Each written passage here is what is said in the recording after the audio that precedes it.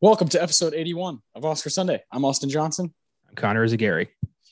And today we will be going all over the place, just like Spider-Man Into the Spider-Verse from 2018. That film won Best Animated Feature Film at the 91st Academy Awards and completely blew my mind back when I saw it in theaters 3 years ago now, which is crazy. We're going to give awards out to that movie later on, but we have a few things I would like to talk about before all of that. Spider-Verse was only up for animated feature and it won. So there's not a lot to talk about with the 91st Academy Awards. But we do have a lot to talk about from the past week that you and I had. First off, it's Sunday.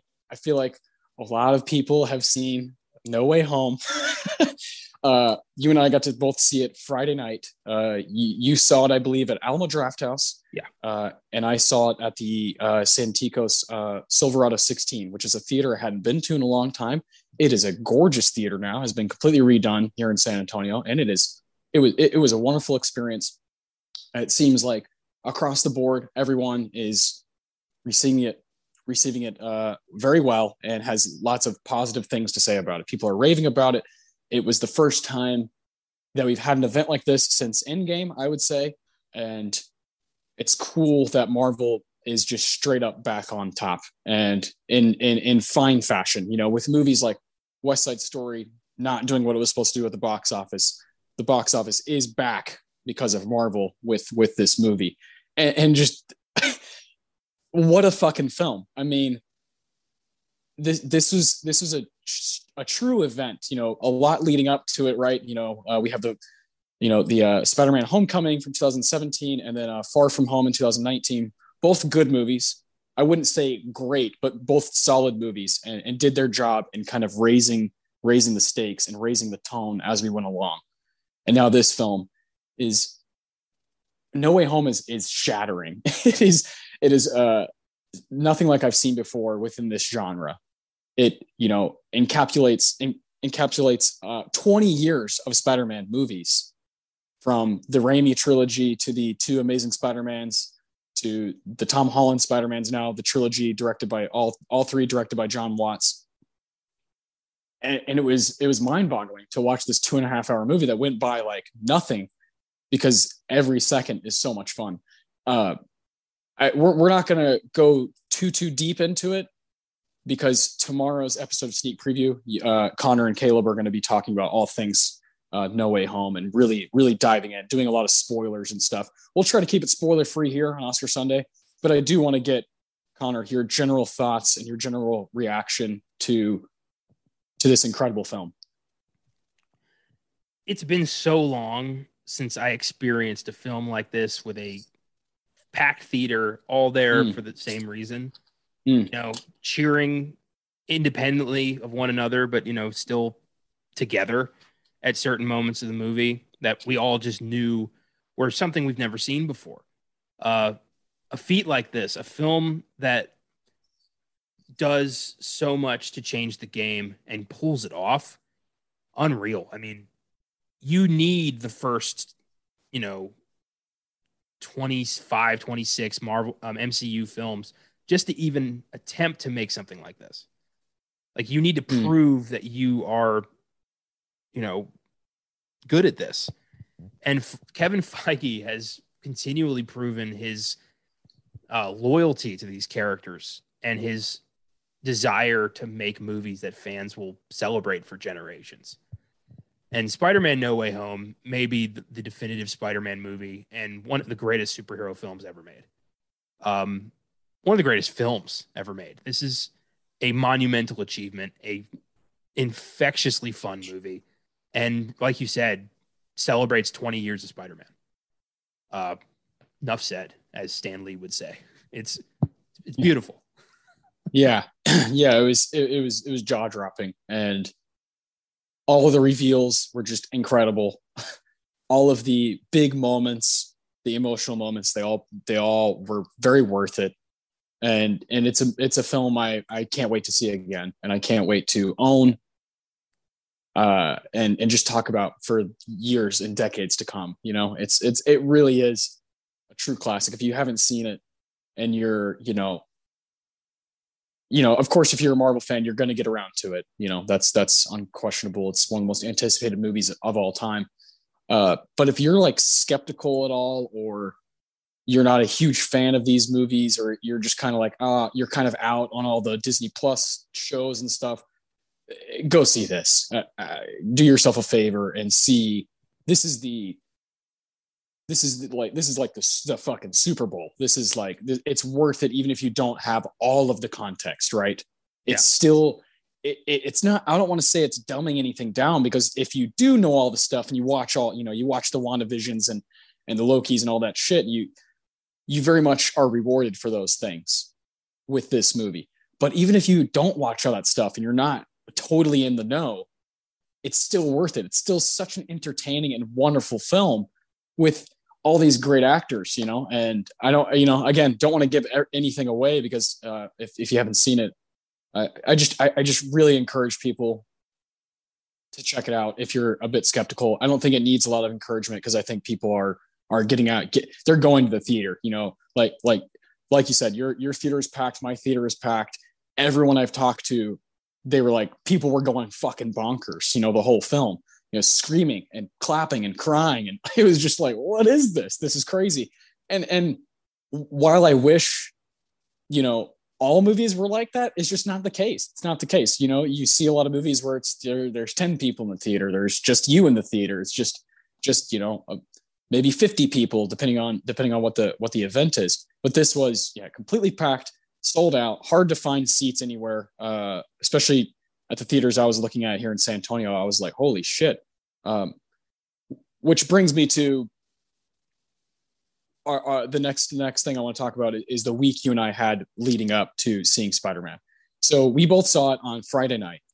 The day before, Thursday, you and I got back from Los Angeles, California.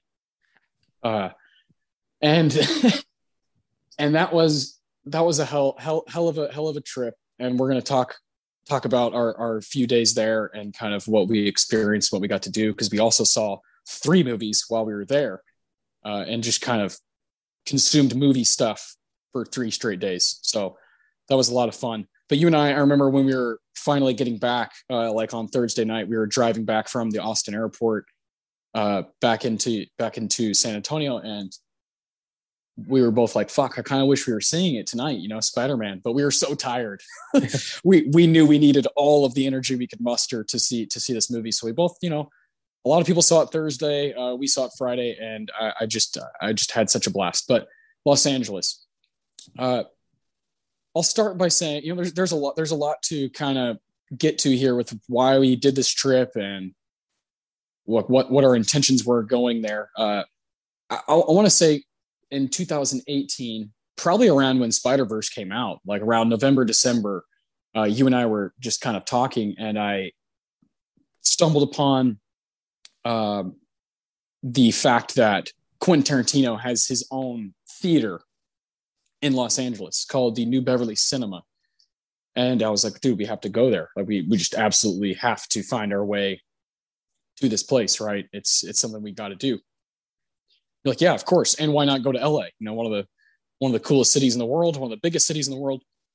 And when you're a movie fan, there's just so many things to do. So we kind of use that as a tent pole of, all right, we want to go there. We want to go to this theater. We want to see Quentin Tarantino's, kind of niche theater. And that was amazing. We'll talk a little bit more about that later. But then we found out that the Academy was opening up a museum for motion pictures, honoring all things movies. And we're like, well, fuck, we have to go to that. And then, some time passed, and the museum got postponed. Their opening got postponed. And then, of course, COVID happened in 2020. And we were like, fuck, man, I don't know when we're going to do this. But we both knew we're going to go at some point, right? And COVID still is very much alive and is kind of taking on a whole new wave right now. As we've seen all over the world, there's different things happening. But we both are double vaccinated, both of us. And we were like, it's time. Like, it's time to go. We just got to do this, and I was able to get some time off of work. You're on break for school. So it just kind of, the stars finally aligned. So we flew in on Monday morning. We flew straight from Austin to Los Angeles, and we immediately took an Uber to our hotel. We stayed at the Best Western on North Highland Avenue, very close to the Walk of Fame, about a mile away. And a lot of that's a central area, in Hollywood for a lot of things that we're both interested in. So it was honestly perfect where we stayed. It was in walking distance of a lot of places and close to the New Beverly, close to the fucking Fox Theater, which we'll talk about soon. And we just started walking around. We were just curious what's around here, and we like the first thing we did was go to Roscoe's, Roscoe's Chicken and Waffles. It's about a mile and a half from where our hotel was. So we just walked there and got some food, just kind of relaxed for a second, and just kind of figured out what our plan was for the next couple of days. And then after that, we started walking around some more. And then we stumbled upon the most incredible record store / movie store / CD store / pop culture store I've ever been to, called Amoeba. There are 3 locations, one in Hollywood, right on the Walk of Fame, which is the one we went to, one in Berkeley, and one in San Francisco. That place was a fucking it was a total dream. And you and I were like, we have to hold our horses here because we could spend about $4,000 on fucking DVDs.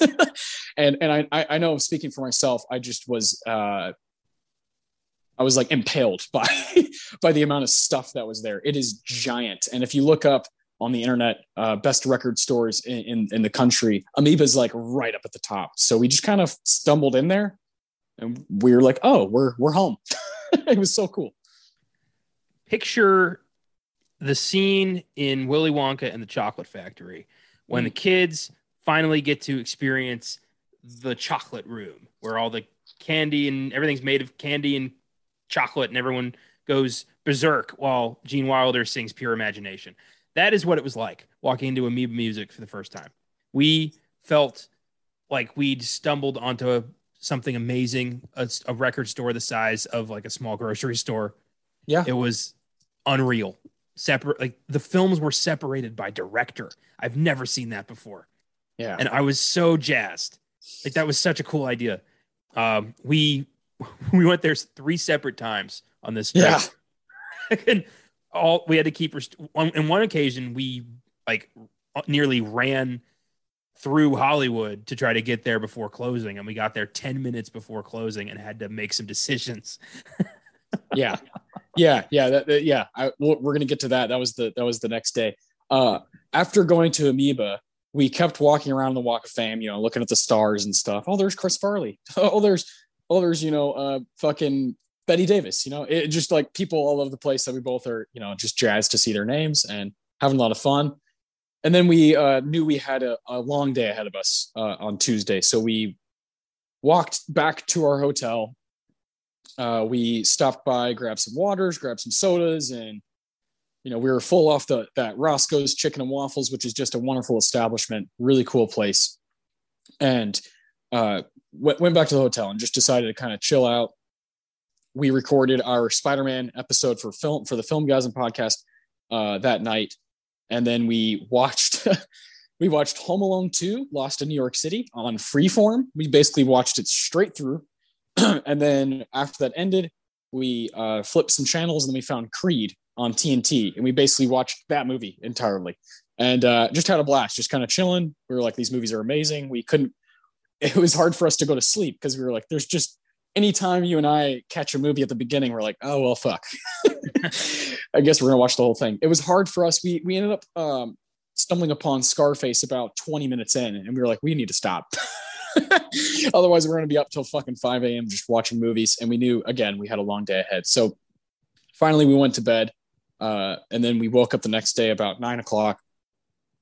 And our first stop that day was the Academy Museum. And oh my God, both of us, again, we were vaccinated, had our vaccination cards. We had to give those to the people that were taking our tickets and whatnot. And so we did that. And we both avoided kind of looking things up about the museum, about what it's all about, what they exactly do there, what exactly is represented. I expected, and I said this while we were walking around, I was like, I expected this to be like an Oscar stroke fest, and for them to be like, we are the most important, what we think is all and end all be all. That is just so far from the truth. So far from the truth. This museum is like, doesn't even need to be called the Academy Museum of Motion Pictures. It's just the Museum of Motion Pictures. They're shouting out movies that they didn't recognize. There was a full mannequin of the dude from The Big Lebowski with his cardigan on and his shorts and his fucking sandals, and they didn't give that movie one nomination. It was things like that were there, and we were kind of like, damn, this is cooler than we thought it was going to be. We knew it was going to be fun because we love the Oscars. We do our own show, Oscar Sunday, every single week, and we love some of the things they've done. Also have our gripes, but this was kind of a mixture of both those worlds, right? It was just movies in general. There was an entire sci-fi wing with costumes and different little things, and there was TV screens playing all these different sci-fi movies, and we were like, fuck, man, this is really cool. Like, and we were there for like 3 hours just taking everything in. And I still am kind of processing it. I've been going back through my pictures, and I'm like, man, that place was a fucking like sanctuary for us. Right when we walked in, we saw all these different beautiful TV screens showing different movies, from In the Heat of the Night to Taxi Driver to, Y Tu Mama Tambien to fucking Raiders of the Lost Ark to Raging Bull, all these different movies just, and we were like, we're home, man. Like this is definitely where we're supposed to be. And as we, I think it's 4 floors, the museum altogether, we just slowly made our way up to the top. And in the middle of that, we were able to do something called the Oscars Experience, which was so cool. Worth the extra money. If you ever go to the museum, definitely try to get that add-on of doing the Oscars Experience, because it's real quick, real easy. You just walk in. There was a woman there who was kind of guiding us through everything. And basically what we got to do was go up on a little stage by ourselves with all these beautiful lights, all these beautiful cameras, and you got to hold a real 9-pound Oscar and just get a little video taken of yourself, and then they email it to you. So both of us have a video of us with our masks on, fucking holding up that statue that is a lot heavier than it looks. And you're just holding it up, looking at the camera, doing whatever you want to do. I fucking pointed at the camera. I was like, that's yes. Like, and then it's over, and you get to have this video forever. Right. And that was so amazing. And around all of that was the Miyazaki exhibit was incredible. It was the only sector of the museum where you couldn't take pictures. It was like a fucking dojo. It was so cool. And there were people that you could tell were mega fans that were inside there just soaking everything in. There was the room of the Oscars, where there's been Oscars that have been donated to the museum, from Clark Gables for It Happened One Night to Sidney Poitier for Lilies of the Field to Barry Jenkins for fucking Moonlight, his screenplay Oscar. That was so special and so cool to see these real statues from history. Some people will think that's lame, but you and I were like, oh my God. Oh my God, this is so cool. The individuals that were represented in that room was really unique. It was reverent. Like I felt like I was in the company of like some of the most iconic and special artists in film history. And I mean, they had one of the original first Oscars there. It was an Oscar for Sunrise, 1927. Yeah. And I was like, this is like almost 100 years old. It was a surreal moment where I was like, this is you can kind of chart the evolution of film through these Oscars. It went from 1927 to, I think, like 2016. Yeah, Barry Jenkins was the last. That was the first one. It went all the way to Barry Jenkins' screenplay Oscar. Really I think it had like one from every decade. Yeah, and that was just unbelievable. I mean, that was my favorite area of the museum. But I loved getting to see. You know, they had little rooms dedicated to certain films and certain artists. There was a little Citizen Kane section where we got to see the actual Rosebud sled prop. I mean, God. They had a Bruce Lee room where you could see one of his costumes from Enter the Dragon, as well as like a wall of all the posters of his brief but memorable film run from The Big Boss to Game of Death. God, it was just unbelievable. The Spike Lee room. Oh, dude. Yeah, I've watched that video about 30 times since we left. It was a room, of course, dedicated to the work and influence of Spike Lee, who won his first Oscar in 2018 for BlacKkKlansman, Best Adapted Screenplay, and that Oscar was there, as well as his honorary award he received.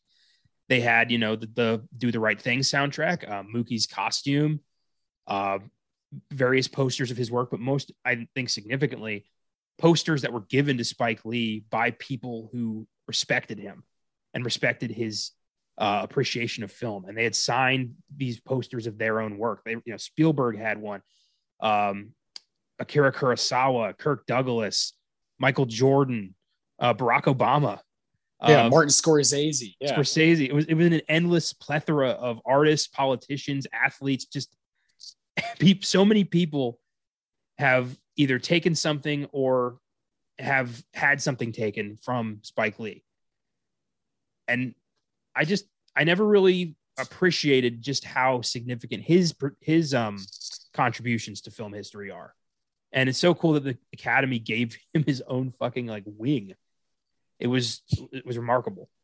Yeah. And that was when, that was one of the first things we saw was that room, that beautiful room. And Terrence Blanchard, you know, his music is playing in the background. And you're like, oh my God, this is crazy. And that's when I kind of realized, oh, this isn't a stroke fest. This is an ode to film, to filmmaking, to filmmakers, to actors, to writers, to cinematographers. There was that beautiful shot of Emmanuel Lubezki working on The Revenant. And it was such a gorgeous shot. And it had still photographs that he took of different people from The Revenant. And they were so gorgeous. And there was some of my favorite stuff. There was two rooms that we walked into that were playing videos. And one of them was about sound. And it was so cool. I'm getting chills talking about it right now. It was showing a scene from Raiders. And it was showing the progression of how sound works and gets put into the film. And it was showing that there's specific people who do certain things to give you that extra, whatever it is, you know, when the ball is rolling, the boulder is rolling and going after Harrison Ford, going after Indy, they would take her microphone and go outside in a vehicle, a car, and put the microphone close up to the tire as it was going over gravel to give you that kind of that sound. And there was a woman who was doing running sounds and stomping her feet to kind of capture that. Because when you're filming something, you know, you're not going to capture all of that perfectly. So you want to enhance that sound to give it that experience. And it was like 5 different stages that video took us through. And we were both like, oh my God, that was so cool. And then there was a really, really cool cinematography room where there were different people talking about how important it is to capture different things with the camera for their movie, different perspectives, you know, whether it be camera A, camera B, camera C, or no, I have this one vision that there's going to be one camera here. And the coolest part was Amores Perros was like a featured film in that. And there's a huge scene in that movie where there's a car crash. And that's kind of the meeting point. It's a triptych film. It's 3 parts, 3 different stories. But the one thing that, you know, ties them all together is this car crash. I just watched that movie like 2 months ago, and I was like, oh my God, this is so cool. Like, because I wondered how they did that. And it answered it for me at this museum. There was a Pedro Almodovar wing. Like, what the fuck? Like, I couldn't believe my eyes. Every room we went into, I was like, oh my God, like, this is built for cinephiles. This is built for movie people, which is why I really hope people make the trip to that museum, because again, it is not just about the Oscars. While there's a lot of Oscar stuff in there and the Oscar experience where you can take the statue, it's just an ode to filmmaking. And it's just like, look how cool this medium is and how important this art form is. The costume room, it had the Midsommar costume. It had Lupita Nyong'o's costume from Us. It had, again, the Big Lebowski. It had these different sculptures. I was just like, this is fucking incredible. And it was personally my favorite part of the trip, just because I was so blown away by how much was there. I thought it was going to be one thing and it was another thing completely. And I will go back, I will go back to that museum one day. It was so special. And I think you and I, there were quite a few people there, but I think you and I were in a different realm than most people there. We were just eating it up, and it was hard to leave. It was like, oh my God, is there more? Can we go up another floor? There was the Barbara Streisand bridge leading out to these wonderful, this wonderful, like, giant fucking patio overlooked Hollywood. And so we got to take some pictures of that. It was so cool. Yeah. I haven't stopped thinking about it. Just the things I got to see, the appreciation for film in LA is unlike anything I've ever seen. I mean, I've always loved film, but down here, it's not, movie theaters are movie theaters, and film is consumed, not really appreciated down here. But over in LA, film is a way of life. Yes. And it's really cool. It's something I could definitely get on board with. It's how I've always viewed film. And, just overhearing random people's conversations, 9 times out of 10, it was about movies. Yeah. I felt like I was among my people. For sure. And that's always been something in my life. I got to go to LA when I was 12, and that was essential for my growth as a movie fan. Just being there and being like, wow, it really is a huge fucking deal here. This is where, this is Hollywood. This is where a lot of my favorite movies were born, and that's where they flourished, and that's where they live the longest. Living there would be very difficult, just because it's a fucking, tough town, right? It's a tough place, and it's very expensive. California is very expensive, but I've always had a little pipe dream of moving out there and being kind of a part of all that daily, because it's invigorating. And we're about to get to more stuff that really gave us this juice of like, whoa, these are our people. And, there's some of us all over the place, right? There's people all over the world that are so appreciative, but there's no place like LA where it's like you said, it's 9 times out of 10, these people know what they're talking about and really appreciate it. So, as a cinephile, as you and I are both fellow cinephiles, we felt at home in that sense, where it was like, this feels right.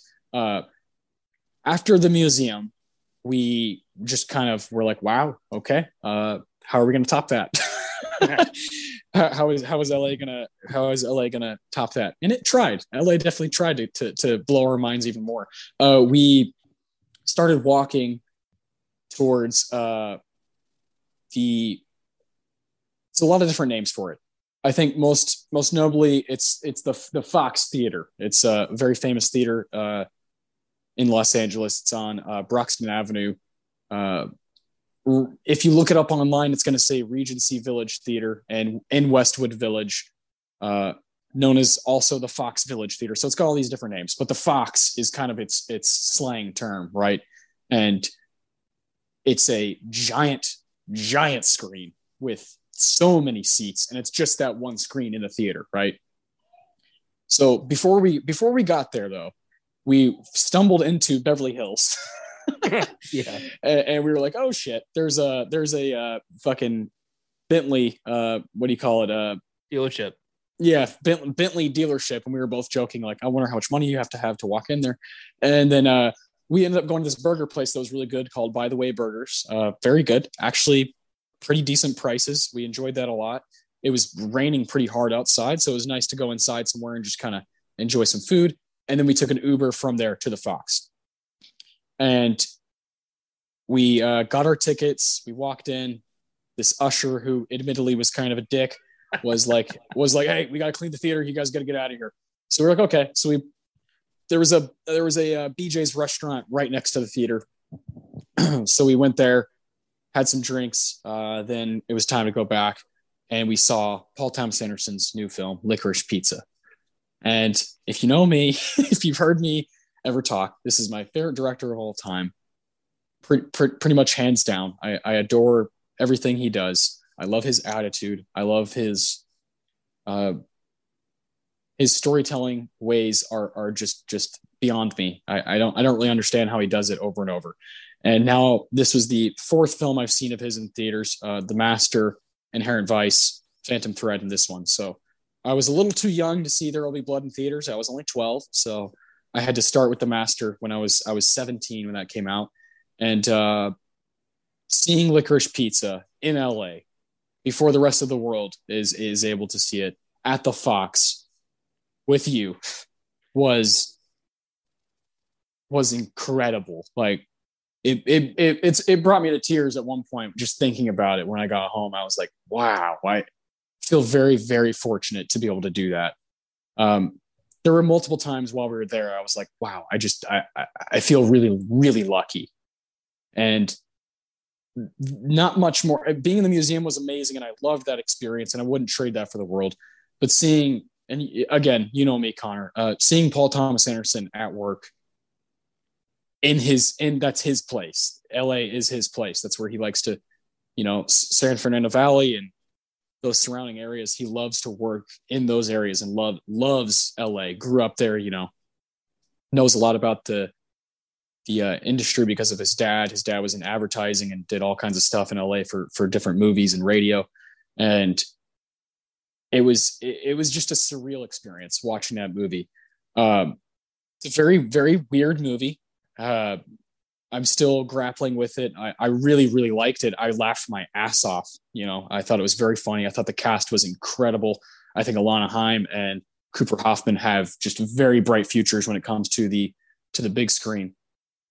But it is a weird movie, and it makes sense that something like this would only come out in LA and New York before the world, right? It's just one of those kind of films. It's not Spider-Man.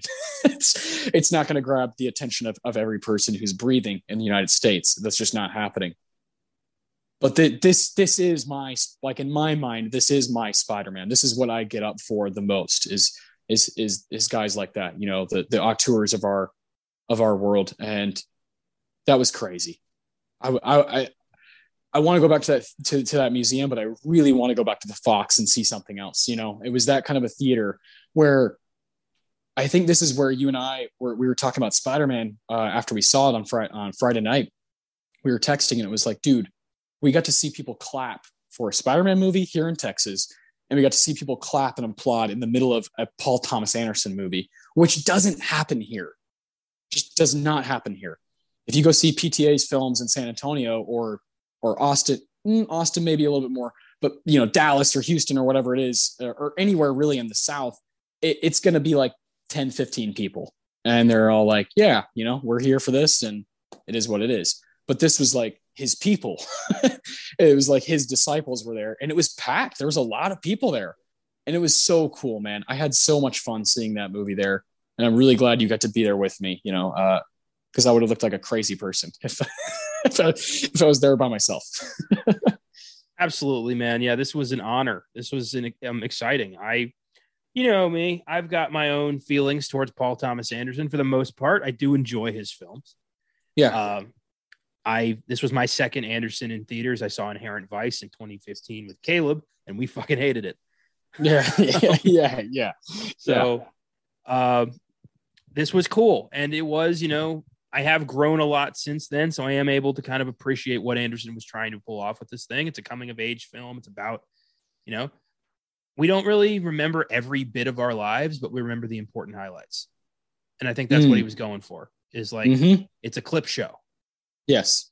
So there you go. I figured it out. Took me a few days, but I figured it out. Yeah, that's exactly what he's going for. Especially, I think when coming of age movies try to do stuff that is just not how young people act, right? It's young people, they just go off of instinct. And they're like, I don't really care what the repercussions are. I'm just going to fucking do this. And I'm going to do the next thing. And then I'm going to do the next thing. And Cooper Hoffman did such a good job. I mean, he's like 17 or 18 and he's playing a 15-year-old in the movie. That kind of a character study is so cool inside of Licorice Pizza, because it's this guy who's just on to the next thing, on to the next thing, on to the next thing. And it's about aspirations and friendships and getting into trouble, getting a little bit dirty, and I love that about it. I love, like you said, it's just kind of just doing things, it's a clip show that's on steroids, and it features Bradley Cooper's just finest supporting role of all time. That guy John Peters was real. He was Barbra Streisand's husband. Apparently he wasn't that crazy, but he did let Paul Thomas Anderson take some liberties, which is great for us. Yeah. I also found out where the title came from. Licorice Pizza. I don't know if you looked that up. Of course. I listened to Paul Thomas Anderson was on Bill Simmons' podcast, and I listened to all of that. He explained a lot of surrounding the movie, and he explained a lot of Bradley Cooper, his role, and it was fascinating. Bradley Cooper apparently read the script and was like, I don't know, man, and then got to change some things. And he's the one who said, I want to say my old pickup line from when I was younger, which was, do you like peanut butter sandwiches? Very cool. Oh God, what a charmer. Yeah. So seeing that in the Fox, seeing that in a classic LA theater was really cool. And I love the way certain theaters in LA treat movies. They just have one screen, one movie. Like that movie is all that matters to them for that week or however long. And we saw that throughout the city. We saw, one theater playing American Underdog exclusively, one playing Spider-Man the next couple days. It really is, a significant moment. A film release in LA is like a fucking birth. Like it's an announcement. It's significant. It's crazy. And I love the way they had a pop-up pinball arcade for us after the movie. Fat Bernie's. Yeah. We got to go to the fucking Pinball Palace after the movie. I've never seen that before. That was such a neat idea. It kind of ruined Texas movie theaters for me. Like after being treated like that, I'm like, I can't go back to just seeing a movie in the afternoon and being told to fuck off. I can't do that. Like I need the experience now. Yeah.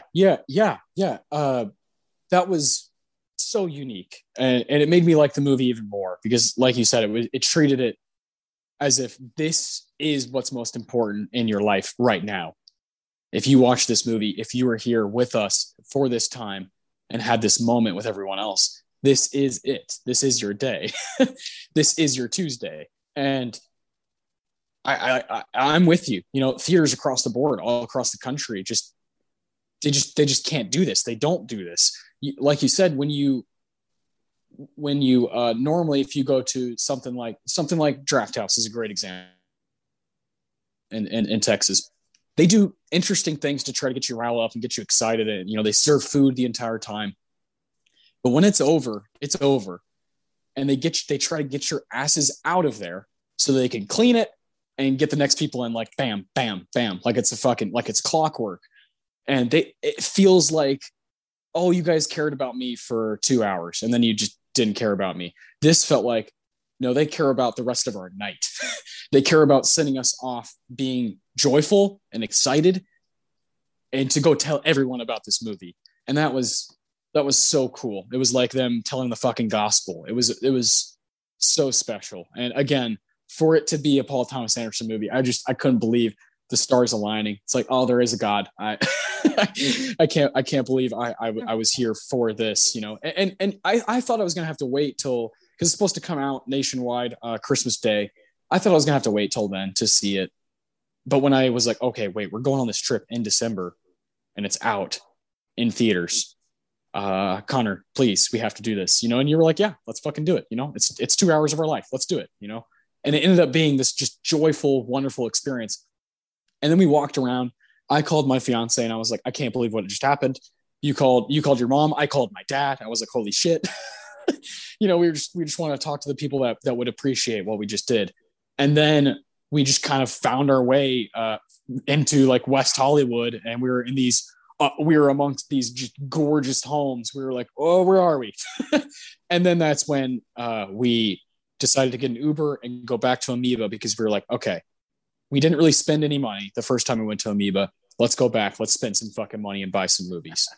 And we did. We rushed, and our Uber driver actually had a San Antonio connection. Her mom lives here, which is really cool. And she told us all about different things we should do. And she was really nice. That was great. And we got to Amoeba like literally with like 15 minutes left of them being open. And we went straight to the Criterion section, straight to the director section, and started looking through movies. What do we get? What do we get? What do we get? And I'm glad we had that deadline of, all right, we have this amount of time. You better make some decisions, because otherwise you just get lost. And you're like, oh my God, I could spend so much money here.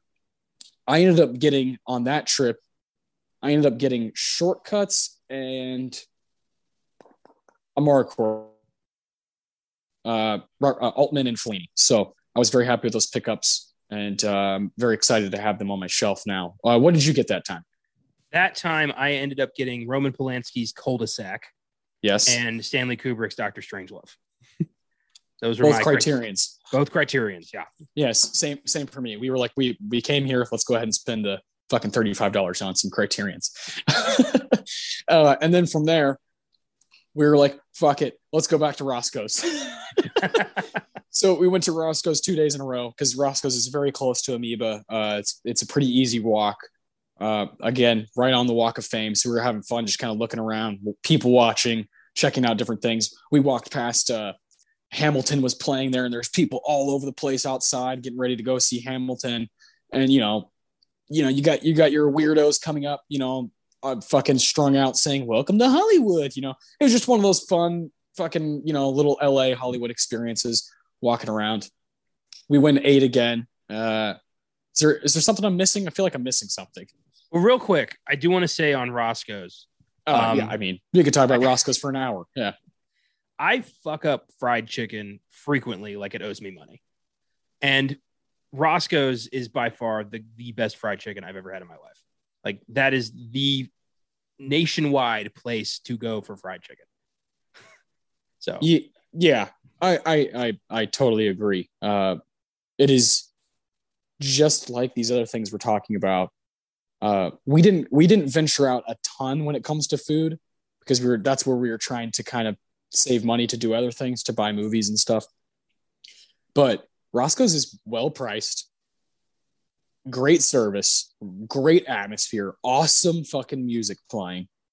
And I loved that as you're walking out and you're paying your bill, there's a sign there that says proudly Black owned business. And that shit's cool. That shit is really cool. And there was an air in there of respect for what they're doing, how original they are, how good the food is, and legitimately trying to make this a community thing, to make food a community thing, to make food this important like ritual where you have to eat to live. And I loved how like simple and just fucking amazing the food was, right? Yeah, that was an absolute blast. There's a reason we went twice, like 2 days in a row. It was by far and away the best food that we had while we were there. Great stuff. And we were really full, and we walked back to our hotel. We stopped again to get some water and shit, and just kind of try to recharge, because we had another full day ahead of us on Wednesday. So our Tuesday night ended by us going back to the hotel, watching The Rock And we started playing a game that we are now going to play a lot when we're together called the IMDb game. This is a game where, say you take Anthony Hopkins, you look at Anthony Hopkins' IMDb on the app, and there's always, before you go in chronological order of the movies they've been in, there's those top 4 right at the front, right when you click on their page. And we were both trying to give each other actors and guess what those 4 movies would be. We went back and forth for a long time, had a lot of fun that night just doing that. And then finally, decided to go to sleep because, again, we had another long day. That was so much fun. Yeah, that was cool. I enjoyed that. Really showed just how fucking huge dorks we are when it comes to film. We were able to just rattle off like deep cuts, hoping they would stick. That was fun. Yeah, I enjoyed that game. Yeah, lots of fun. It's also cool to see, or maybe not cool, but funny to see, like for instance, Ben Stiller. Ben Stiller's are Zoolander, Zoolander 2, Tropic Thunder, and Walter Mitty. And we were like, what the fuck? Where the hell is Meet the Parents? Where's Dodgeball? Yeah. We were having fun with it that way as well. For Anthony Hopkins, one of the films you and I hadn't even really heard of. We were like, wait, what? Out of all these wonderful roles that he's had, that was there. And it was really cool to just have that moment, like you said, be dorks and sit in the hotel and just fuck around. It was cool. Yeah, the world's fastest Indian. Who knew? Yeah, fucking Hopkins. Yeah. Yeah. It's like Silence of the Lambs, that movie, Hannibal. So what the hell? Oh man. So that was Tuesday. Wednesday we had the big old tourist day where we got a bus tour of Los Angeles. Yes. With a crew of about 10 people and a driver. And that was fun. Yeah, we befriended this quirky Australian guy who was just on like a 3-month trek across the country and was just a goofy, fun, cool guy who was just happy to be there. Yeah, he was great. I've been talking about him just as much as anything that we did with my family and friends. Yeah, Jeffrey was his name. He was a great guy. He was talking about, he found out we were from Texas and he was like, can I come to Texas and like find a gun range and just shoot guns? And we were like, yeah. And he's like, so like I can, and he like held up like his hand like he was drinking. He was like, so I can have like a few cans and go out and shoot some guns. And we were like, yeah. Please. Yeah. Texas is definitely the place for you, sir. Yeah, he was hilarious. It was his first time ever to the United States, and you could tell he was excited. And he sat next to us the entire time, and he was great. At first, I was like, oh god, this guy might be kind of annoying, and then he was just cool. And then when we got off on each stop, we would all kind of go our own way. We come back to the bus, and he'd be right there, and he'd be like, oh, like what's up, guys? What'd y'all do? And he was fascinated. Because on this tour we got more movies. And he was like, oh, y'all just can't get enough movies, can you? And we're like, no, we can't. No, we never will. The first stop was the Santa Monica Pier. And that's where we went to the famous hot dog stick and got basically corn dogs. Yeah. And they were delicious. They were delicious. They were good. I mean, I don't know if world renowned is the right word. It's country renowned. And yeah. it's a good corn dog. I don't know if it was worth $6, but it was a good corn dog. No corn dog is worth $6.50, but and no lemonade is worth $5.50. But it was refreshing. It was good to eat because we hadn't eaten that day yet. And then from there, we took a nice long drive. Got on the freeway, and the wind was fucking blowing all over the place. We were listening to like 80s rock. It was great. Our tour guide, his name was Randy. He was wonderful. Loved that guy. He was great. Very, very kind guy. Knew a lot of interesting things about Hollywood and about different areas that he clearly was attracted to himself. He said he was born and raised in LA, and you could just tell he just had this passion for the place that was really cool. We went to the farmer's market, which immediately we were like, holy shit, we have to piss. So we found a Barnes and Noble, and we went inside the Barnes and Noble, and lo and behold, there was a giant section of Criterion movies. And we both were like, shit. Wish we would have gone somewhere else to piss.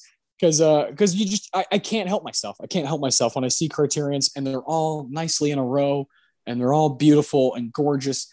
And I have to buy some. So that's where I bought Thief, Michael Mann's masterpiece, his best movie hands down, and Beau Travail, Claire Denis film from 1999, one of my favorite 1999 films. Great 2 pickups that I got from there. I settled on Terry Gilliam's Time Bandits, one of my favorite little fantasy epics. And we spent most of our time at the farmer's market cycling through the Criterion movies, and we ended up with about like 10 minutes to eat. Yeah. With that 10 minutes, we took like a roundabout way. The farmer's market's interesting. It was fine. It was cool. And I wish I could have walked around a little bit more, but it was like an outlet mall. It was like a giant outdoor mall type thing. And then it had this really cool section of food places. And you and I, of course, went to Danny Trejo's Tacos. Oh, yeah. And they were excellent. Those were about the same price as the fucking glorified corn dogs. And I would much rather have the tacos than the hot dog stick. Those tacos were very good. Like you said, we had to fucking scarf those down, get back to the tour bus, and we got going again. And that's when we had the privilege of being with Randy, our tour guide, who was like, look, most of these tours, they go to the Griffith Observatory, which is closed right now, has been closed for a little while due to COVID. And he's like, that's where most people go because you get kind of like a balcony type view of the Hollywood sign and you can take pictures and whatnot. But it's pretty far. It's a pretty far picture if you're trying to get that Hollywood sign. So he was like, I'm going to take you guys to the reservoir. And it's a way closer, way better shot. It's got all this beautiful nature around it. There's like a little lake right there. And he took us way up into the Hollywood Hills where all these celebrities' houses are, all these YouTubers' houses are. It's just this crazy place where we were going up these fucking hills. They're these tight little roads that we definitely weren't supposed to be on. Fucking little bushes and trees were slapping us across, it was so cool. And it felt like we were in good hands, right? It was like, oh, this guy really cares about our experience. And we've got that great shot of the Hollywood sign. You and I got to take a picture together in front of it. And we got to just kind of soak in the nature for a second, which was cool because we were so much around people the entire trip. It was cool to just be in nature looking at this at this point, this fucking like monument that people go there to see. And that was very cool. As touristy as it is, it was very cool to see the sign up close. I definitely recommend people try to go there instead of the Griffith Observatory, like Randy said. Very cool. And then from there, he kept going through the hills and took us on that celebrity homes tour to kind of finish off our trip with him. And that was neat, right? I'm not one to be like, oh my God, I have to take a picture of every single house that we cross. But it is cool to see Jack Nicholson's house, to see Leonardo DiCaprio's house and Denzel Washington's house. Pretty cool. It was just cool to be on Mulholland Drive. Yeah. That was neat. The reservoir, kept making me think of Chinatown. Yep. That was exciting. And it was neat to see the YouTuber's house. Pissed me off. Because all this dude's doing is playing video games and acting like a child, and he's worth like $10 million. Yeah. Made me think I'm in the wrong business. For sure. Yeah. It was the house that's highest on that hill is owned by FaZe Clan, this team of gamers. And I've seen them play. I don't care for them. I think they're all like brutally annoying and very self-absorbed type people. So they probably do, cool charity work or whatever. And that's great. I'm sure I've seen videos of gamers who are like, look, we give our money to homeless people. Neat. That's cool. You guys are still annoying. You guys, y'all's content's annoying. So it was a bit like, all right, I don't care about these guys. I care about Leonardo DiCaprio. I also don't trust anyone who makes a video of them being generous. Like, look at how generous I am. Aren't I such a saint? It's self-serving bullshit. Just do it. You don't have to film it. Just do it. Do the right thing for the right reasons. That's why I like Lady Gaga just does that shit. She doesn't broadcast it. Keanu Reeves just does that shit. Like, they're good people. I don't trust anyone who, fillets themselves like that. Yeah, exactly. But that was cool though, right? And again, we saw different Mulholland Drive signs like 15 different times, and we were like, "This is great, great movie." One of my favorites of all time. I'm shocked it didn't at any point during our tour. I was like, "Are we going to mention that that's the name of David Lynch's masterpiece from 20 years ago?" And I guess Randy hasn't seen it. I don't know. But from there. And you and I were interacting. We were at the very back of the bus, but we were interacting with Randy the whole time, shouting out stuff, trying to have some fun. I remember we passed by a house that featured in the pilot episode of Lucifer, and he was like, "Are there any Lucifer fans here?" And only I was like, "Woo!" Yeah, and he was like, "Well, you might be interested to know this," and I'm like, "Oh, that's neat." Yeah, So it was cool getting to just kind of be a tourist and be dorky and be just. Embrace that. It was fun. Yeah, it was. And again, all with Jeffrey, the Australian, right next to us, just making us crack up. All the stuff that we could actually understand that he was saying. And then, so from there, he took us on a long ride. We kept going through different parts of Hollywood, and then we ended up back at the Walk of Fame at this big like gift shop store called La La Land that just has all these different trinkets and t-shirts and whatnot that you can buy that say Hollywood on them or whatever. They had the little Oscars for sale that say best dad or best boss or whatever it is. And that was fun, right? That was fun to just go one of those giant shops that has all those little things you could buy. And then you and I were like, Amoeba? We had a couple hours to kill until our double feature at the New Beverly, which we'll talk about in a minute. So we were like, fuck it, let's go back to our favorite store. Yeah. And that's where we did some more shopping. I was able to get a record for my fiance Brianna. I got one more movie. I got Vivre sa vie by Jean-Luc Godard, my favorite movie of his that I've seen. Another Criterion to add to the collection. And then we went to Buffalo Wild Wings. Yeah. We wanted something familiar. We wanted to just kind of veg out, sit down for a minute after our tour before the movie. And so we chose that place. It was very good. It was very good. Giant, the biggest Buffalo Wild Wings I've been inside of. I do want to point out the first time we went to Amoeba, I did buy an Ice Cube single that had the Lynch Mob Records logo on it. And I was like, fuck yeah, it was like $3. And the soundtrack to Roman Polanski's Test. It was a Polanski heavy week for me, weirdly.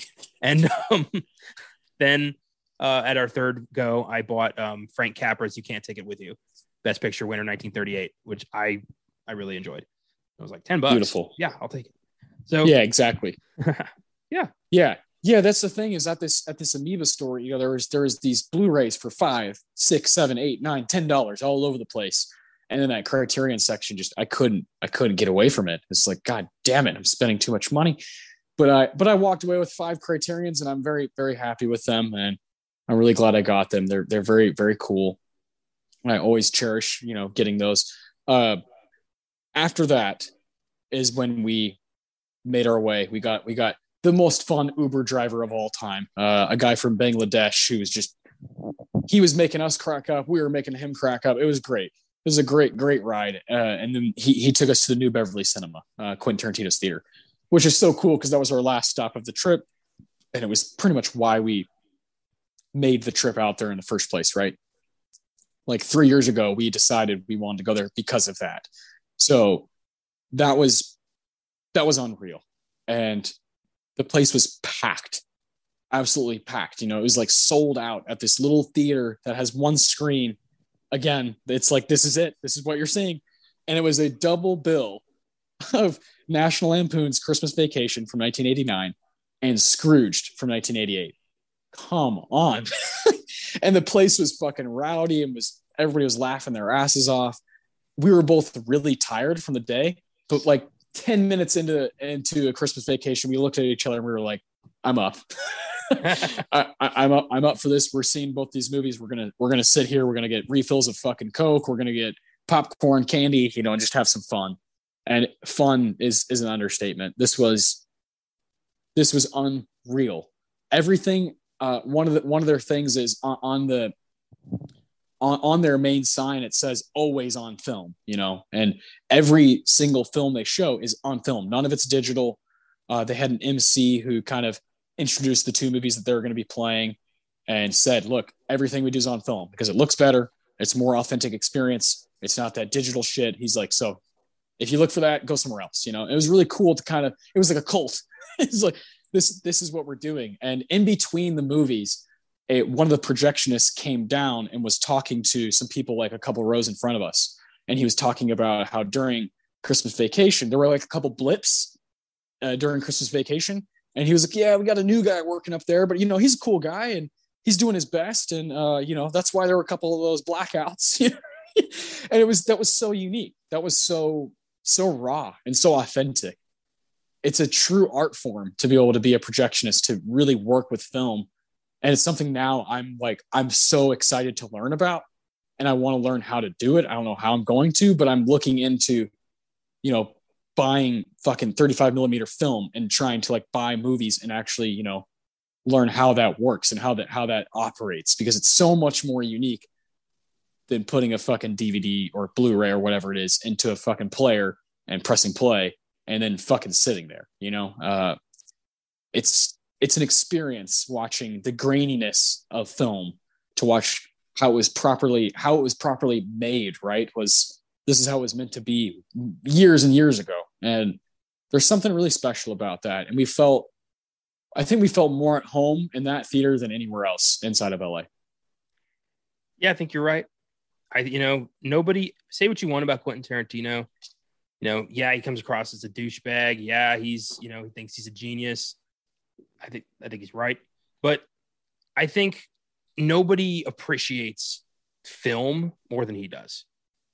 I realized that with this theater, because, it wasn't, gourmet pretzels and shit. It was like, Coke, popcorn, hot dogs. And it was like $2 to $4 was the range of pretty much everything there. And you don't see that anymore. Like, he didn't give a shit about the concessions. He just wanted you to be able to afford it so you can enjoy yourself. Like, that was the whole point of this place, was people who are going to go there are the people who love film as much as he does and want to have that experience and want to be able to say that, I got to see whatever movie on 35 millimeter. Like, that's special. That's not a lot of people can say that, especially down here. Like, we got to see two Christmas classics on 35 millimeter at Quentin Tarantino's theater in a sea of film buffs. What a fucking story. What a night. Yeah. Yeah. Excellent. Just excellent stuff. And God. And then, just to give more context, the stuff that's playing there is so unique and is all selected by him. We had just missed a few days prior to when we got there, they had a showing of The Shining there, and they're at the end of the month, they're doing licorice pizza for like 4 days in a row. Like, that's what they're doing because, Quentin and Paul go like way back, they've known each other since like the late 90s, and it's really cool how they've it's almost like they're in like a rivalry, but it's like a friendly competition where Tarantino's like, here's my ode to Hollywood, Once Upon a Time in Hollywood, based in the late 60s. And Paul Thomas Anderson's like, here's my ode to Hollywood in 1973. The surrounding areas, Encino and San Fernando Valley. And, they both are like just complete masters of their game. And it's so cool to see that they're kind of teaming up. And I read more about that. I actually, on my lunch today, I was reading about how Paul Thomas Anderson is big on film. He's stated that in Boogie Nights, Jack Horner, Burt Reynolds' character, says, I'm always going to work on film because if we move to video, it looks like shit and it sounds like shit, then it must be shit. And he's always stated that very clearly within his characters in his movies, that film is by far and away the better way to do things, the more vintage, the more real, the more authentic, the better looking one. Even if it's older, it's just the way it was intended to be. And it's so cool that Quentin Tarantino's like, well, I can work with that because I know he's going to have it available in 70 millimeter and he's going to be able to give me these film reels of his fucking movie that I can play in my theater for 4 days straight in late December. So fucking cool. Part of me was like, can I stay here until then? and just watch it again at New Beverly, because that would have been that would have been ridiculous. Oh yeah. I adored the, like, you could tell the kind of camaraderie between him and Anderson just by the, like, showing his preview and Tarantino showing the Hateful Eight trailer. Like, the previews were coming attractions to his theater, not just regular, we saw like the old Gremlins trailer, the Die Hard trailer. Like, that was neat. Yeah. But there's definitely, these guys who come up together who, remember, like, who have a love of film and get to do something with it because of their stature in the community. It's fantastic. And, like, I want that so bad. I want to be able to preserve film, to celebrate film like this. I want that so bad. Yeah. Yeah. It was so unique. And what a way to cap off our trip, right? Is to do something that so LA, so LA. Nowhere else is that really being done by someone like Quentin Tarantino at this tiny theater that has one screen. Maybe, what would you say, like 120 seats, maybe something like that? Maybe. And they were small seats, really, like, packed together. There was only one floor. The men's room was like a broom closet. That was ridiculous. Yeah, that did kind of suck. In between movies, it was like, yikes. Yeah. But I kept going back to the concession stand because I was like, you know what, $2 Cokes? Yeah, fuck yeah, why not? And yeah, I got a popcorn. I remember I got a small, and the guy was like, you know what, how about a medium? Merry Christmas. And I'm like, yeah, right on, man. Like, thank you. Yeah. Yeah. The employees there were wonderful, like, so welcoming and so about us having the best time that we possibly could. So yeah, just hats off to that place. If you ever get a chance, if you're listening and you ever get a chance to go to LA, I would say that theater and the museum are absolute must. If you want to see a new film, new release at the Fox, that's great. There's a lot of other theaters in LA that are great. We got to walk past the famous ArcLight, the Cinerama Dome. Yeah, it's shut down right now. Good God. I really hope it gets to open back up one day, because that's the place that's the Mecca. That's where I really want to go at some point. But again, it's just the Mecca. It's the Mecca of especially American filmmaking. It's the Mecca. And I'm so glad we got to go there together. It was so cool. And talking about it has just, made me enjoy my time there even more. So we left New Beverly. We got an Uber, and we were both like, oh man, it's coming to a close. God damn it. We went back to the hotel, watched some Sin City, played the IMDb game a little bit more, had some, just kind of talked about how cool everything was. And we got up fucking real early the next morning so we could fly from LA to Phoenix and then Phoenix to Austin. It was a long ass day, and definitely wanted to just stay there a little bit longer. and that's just how it's always going to be when you leave somewhere you fall in love with. It's weird because most trips, I'm a very home base kind of guy where I like to travel, but after a few days, I'm like, all right, this is fun, but I want to go home. This trip, I didn't feel that. I was like, I can keep going. I want to stay in this city more. I want to explore more. I want to hang out with you more. Like, this is a good trip. I am having fun. And I didn't want it to end. And that's exceedingly rare for me. So I appreciate that trip big time, man. Yeah. Yeah. Again, being with you, one of the best friends I've had on this earth, and by far and away the biggest movie fan that I know, someone who just eats all of it up like I do. It's very cool because we match each other's energy.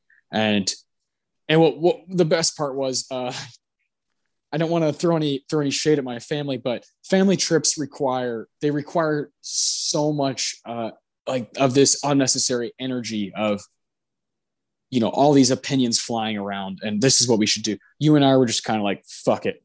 Like, we're just going to go do stuff. And by that, nature just kind of took its course and we just had fun. We had these things that we had scheduled that we were going to get to, but in between we just kind of around and had fun. Stumbled upon Roscoe, stumbled upon Amoeba, and just walked on the Walk of Fame endless times. We walked a whole lot. I'm still tired from it. It was an absolute blast. And it was really cool to come back home. We got back Thursday night. I live next door to my my brother and his wife, and so I got to kind of tell them about what we got to do and showed them the movies I bought. And it's like, oh man, it was so cool, you know. And then the next day was able to go see Spider-Man on Friday night. So pretty good week.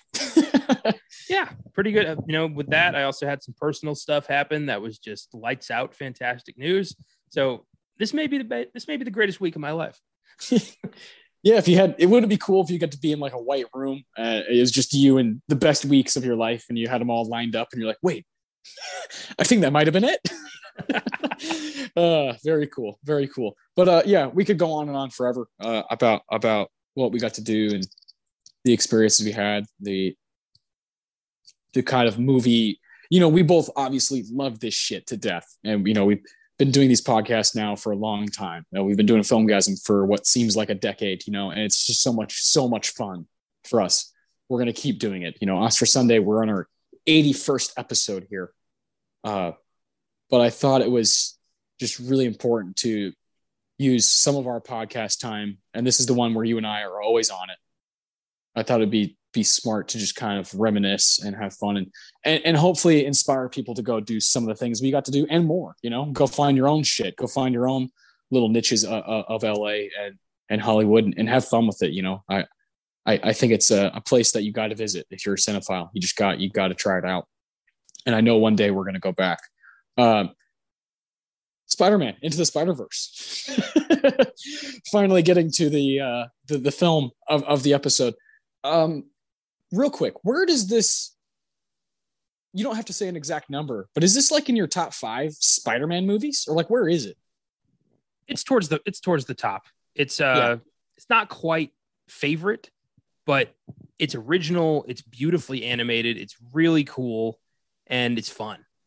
And it's the first time we got to really shine a spotlight on Miles Morales. You know, the other Spider-Man, who I'm like 90% sure is coming in the MCU in the next 5-10 years.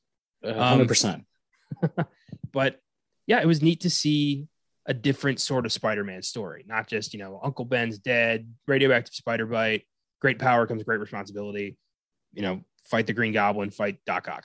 This time, you know, it was different. It was different characters. It was a different kind of Spider-Man story. And I liked that. I appreciated that. And also my black cousin, whose name is Miles, fucking loves this movie. As he should. Like he went absolutely ballistic when he saw this, and he's never let it go. He's about the same age as Miles Morales would be here. So he's just, I love that kid. Anyway. Yeah. Yeah. Well, that is the coolest kind of representation when it's like that's me. Yeah. That quite frankly is me, you know, and you know, like you and I have been able to watch fucking thousands of 20-something-year-old white guys just living life. It's very rare that in a superhero film, especially, that a young black teenager is at the forefront, and that is one of the coolest things about it, right? Is that representation. The soundtrack is so much different than what we're used to for a superhero movie. Very, very cool. I remember seeing this actually at Draft House in 2018, the Draft House, San Antonio, Stone Oak. And I was blown away. My expectations were like sort of high, but I walked out like, whoa, holy shit. Is that my favorite Spider-Man movie ever? Like, that was crazy. And I'm with you. It's somewhere at the top. I'm obsessed with the first 2 Sam Raimi Spider-Man 1 and 2. I am now obsessed with No Way Home. And then it's this one. That's my top 4 in some kind of order. Those 4 are like fucking masterpieces to me. This movie rocks. I'm so glad it won Best Animated Feature. I think it's just well deserved within this category. It went up against Incredibles 2, Isle of Dogs, pretty good, Mirai, and Ralph Breaks the Internet. It's just better than all of those, you know. It's a movie that we've never seen within that genre, within the animated genre. The way it looks, how alive it is, it's fucking electric, and no other animated movie kind of goes toe to toe with it. And that's really cool. Yeah, definitely. And I really didn't care for Incredibles 2, and I was worried it was going to be just an automatic Pixar win. But this thing kind of came out of nowhere. I had very low expectations because at the time, Sony's track record, they had the Garfield movies, which were kind of a disaster. They had Venom, which worked somehow. I still can't quite figure out how that movie grossed that much money and was actually pretty watchable. But outside of MCU Spider-Man, Sony's handling of that character hadn't been great.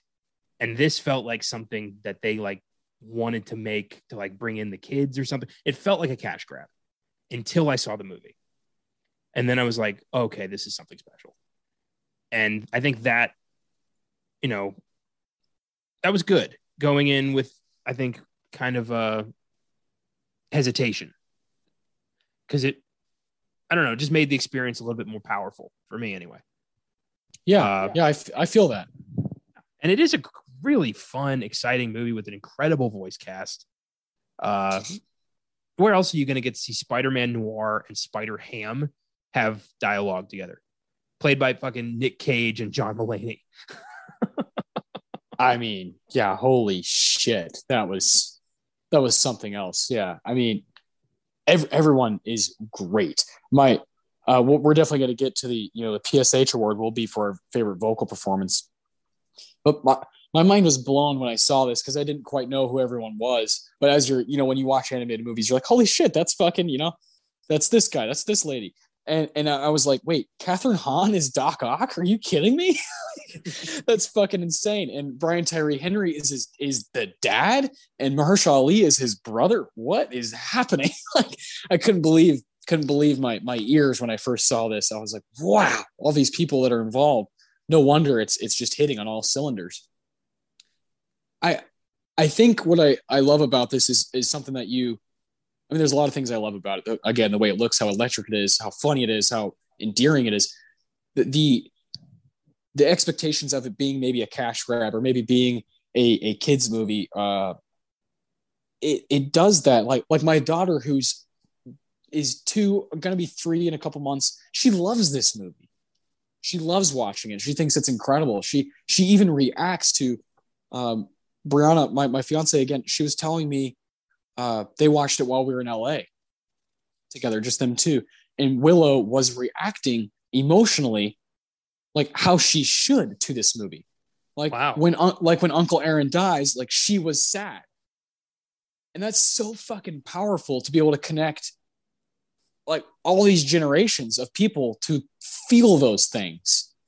And that's something that I feel like Spider-Man has done so well in different movies. And of course with No Way Home, good God, and this movie, just like it, it just pulls on your heartstrings like hard. That scene when Miles' father goes to his room and he's got his mouth webbed up and he's talking to him, like I'm getting teary-eyed thinking about it. That scene is fucking like heart shattering. And I love when movies do that. It's one of my favorite things movies can do is connect with you on that kind of a level. And like you said, it was supposed to be maybe or we thought it was going to be a kid's movie. And it's like, holy shit, this is ruining me. And it's redefining what an animated movie can be. It's redefining what you can do when you have the theatrics of comic books and animation together. I think, there's supposed to be one next year, right? In 2022, there's the next installment of the animated Spider-Man franchise. And I can't fucking wait, That's gonna be one of my most anticipated movies of 2022, along with a lot of other cool shit. But I can't wait because going to that world, being in that world is so unique. It's on par with, like what Studio Ghibli has done with their animation and what Wes Anderson has done with his animation. It's like, it's so unique and so its own that you can't help but kind of fall in love with that world building. Very cool. Yeah, right on, man. I've never seen animation like this before. No. It looks like a comic book, but also kind of looks like graffiti, which I think is intentional because of, Miles's whole tagging thing. That's cool. But it's also, apart from just the awesome design of the film, the emotional depth of the characters is crazy. I mean, even like the bad guy, Kingpin, who I never would have thought would be like the villain to go to for a multiversal Spider-Man movie, but like, fuck yeah, okay. And all he wants is his family back. Like, that's what this is all about. This whole movie is about family, and the consequences of lying to them. We see that for multiple characters, and it's just one of those films that was not what I expected to be and has ended up being just a delight. Yeah. Yeah. So special. Yeah. It's one of the standouts for best animated feature from its history of being a category to me. I think that one in Spirited Away just kind of stand in their own kind of category of these are like you said, Pixar wins a lot. Disney and Pixar, they do really well. These movies kind of stand on their own and their uniqueness and their place in animated film history of being totally themselves, being kind of unapologetically themselves. This movie is very silly at times, very serious at times, and just plain cool. And the design and the soundtrack have a lot to do with that, as well as the representation that's within it. Very, very cool. Kingpin, holy shit! I love that because there's some rumblings about Kingpin real and live action, but there's the animation Kingpin is this massive fucking like truck looking guy, and I love that about it. I think that's really cool. It's so neat. And Liev Schreiber was a great choice to just be this New York gangster. But we also get to see the Prowler, Doc Ock, and a brief moment with the Green Goblin. It's cool. I love, my favorite thing about this movie is the constant origin stories, and how every time they're like, all right, let's get this over with every time. And we get to see how each of these guys became Spider-Man in their own universe. I think this is a really creative movie. I really like this. Yeah, it's awesome. Do you think because animated films can get into other categories every now and again. Do you think it deserved to be in anything else? Maybe sound design, sound editing, maybe visual effects, considering how unique the animation style is. That'd probably be it for me. Yeah. This is hard because this is the 91st Academy Awards is when Green Book won Best Picture. Bohemian Rhapsody won the most awards with 4 at the ceremony. The most nominations went to The Favorite and Roma with 10 each. I love both those movies, but I would personally, if we were playing this game, I would replace either Green Book or Bohemian Rhapsody with Spider-Man Into the Spider-Verse for Best Picture. I think it's that good. Wow. That's high praise. Very nice. And I know how much you hate Green Book. So yeah, I hate Bohemian Rhapsody more for sure. So if I had to take one out, it would be that one. I gave both of those films 9s. Oh boy. I'm a sucker for certain things. I don't know what it is. Bohemian Rhapsody for sure. I just don't. There's a lot of things I don't just straight up don't like about it, including the fact that I don't like when people don't sing. That's like a huge stipulation I have with movies. When I learn that the guy or the woman, whoever it is, didn't sing, like Natalie Wood didn't sing in West Side Story 1961. I'm like, well, fuck that performance. Rami Malek doesn't sing, and we saw a guy he went against that year, Bradley Cooper, sang and like learned how to sing and played Jackson Maine in A Star Is Born and like kind of crushed it. So I hate when that happens, when someone gets praised when they didn't do kind of like half the work, when it's a movie about like your man in Rocket Man, he sang. Why is he not up? After Rami Malek wins the Oscar? It just doesn't make much sense to me. So I have my issues with that one. Green Book, it's fine. I think both performances by Viggo and Mahershala Ali are pretty good. I think Viggo is like wild in it, and it's a It's one that'll make you smile and laugh and probably cry a couple times. But overall, I just don't think it's like a great film. I'm not too keen on the way Peter Farrelly like accepted everything that year and was like, yeah, we can fix racism. It was just, it left a bad taste in my mouth. So I also just think there's other movies that are better. I think Vice is definitely better. I think A Star is Born is better. I think Roma is definitely better.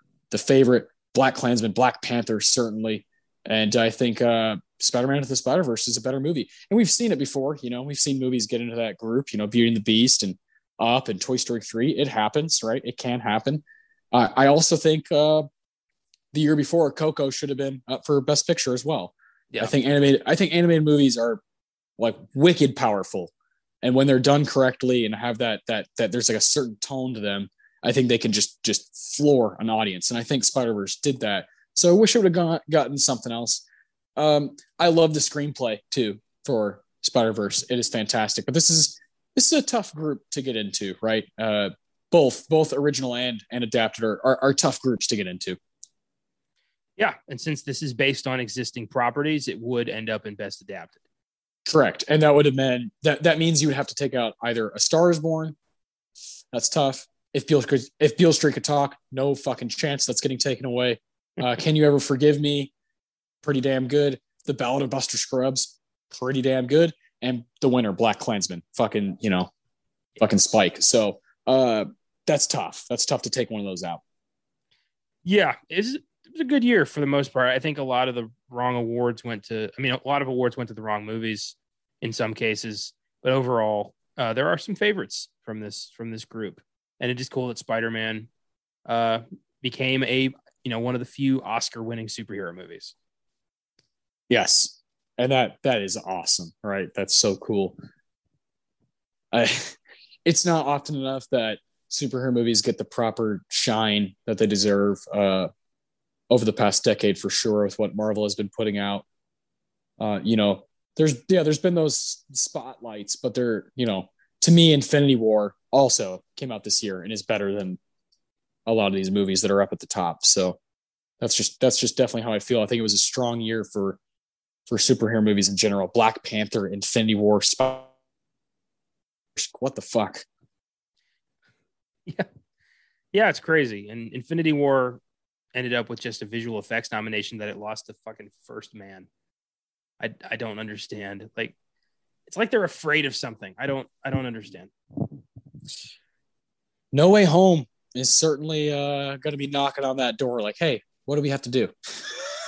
Just for, the way Doc Ock looked. I can say Doc Ock's in this. He's in the previews. So the way Doc Ock was de-aged. That's not a spoiler. Yeah. He looked incredible. Like I couldn't tell with the technology. Like that de-aging tech has finally caught up, which is so good. The future implications of that are going to be staggering. Yeah, Alfred Molina is 68 years old. And they brought him literally back to 2004. It was crazy. Oh, yeah. Wonderful. Yeah, great stuff. So, you want to give some awards out to Spider-Verse? Have some fun? Why not? Let's do it. Let's finish the show off properly. We have the Tarantino Award for Best Quote of the movie. We have the Tarantino, New Beverly. We have the Ennio Morricone Award for Best Music Moment. We have the Philip Seymour Hoffman Award for Best Performance. In this case, it'll be Best Vocal Performance. And we have the Roger Deakins Award for the Best Scene of the Movie. Speaking of, I want to go back to the museum because I know at some point they're going to have a Roger Deakins wing, and I need to see that. Oh my God. That'll be incredible. Yeah, no kidding. What's your Tarantino, man? I have 3. 2 of them are funny. One of them serious. The first one comes from when Peter B. Parker and Miles infiltrate Doc Ock's lab in like the woods. And as they're leaving, one of the scientists screams, "He took a bagel." And I love that. That was so funny. I love that scene so much. The other one comes from when Prowler and Scorpion and the Tombstone attack Aunt May's house. and the Spider-Man go up in battle, and Spider-Man Noir, voiced by Nicolas Cage, says, like, somebody says, like, it's really cramped in here. Shouldn't we do this outside? He says, like, we don't pick the ballroom, we just dance. Oh, Nicky Cage is amazing in this movie. And then my final line actually comes from fucking Spider-Ham. Okay. It's after the death of Uncle Aaron, and he tells Miles some very sage advice. He says, the hardest thing about this job is you can't always save everybody. And it's an important lesson every version of Spider-Man has to learn at some point, is you can't save everybody. The important thing is that you try.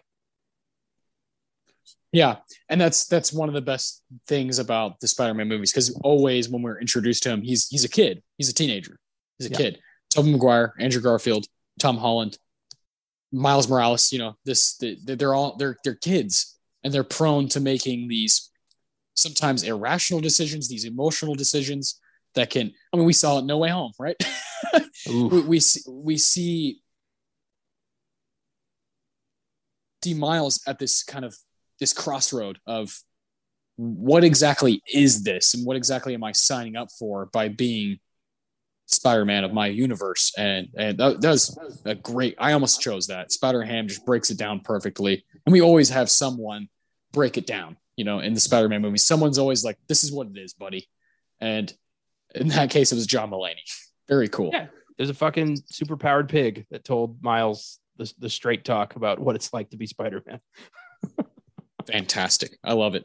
My Tarantino is one that I remember in the theater. I just lost my mind. I was laughing so hard. And then when I kind of forgot about that line, and then I watched it again for this episode, and I was like, oh yeah, I remember my reaction in the theater to this line, because it's so genius. And it's one of those, I like to call them like bridge quotes in movies. When in a family movie or whatever kids movie, there's something that is supposed to attract the adults in the room, and the young adults, whatever it is, parents, whatever it may be, where I'm taking my kid to see this, but I also want to have fun too.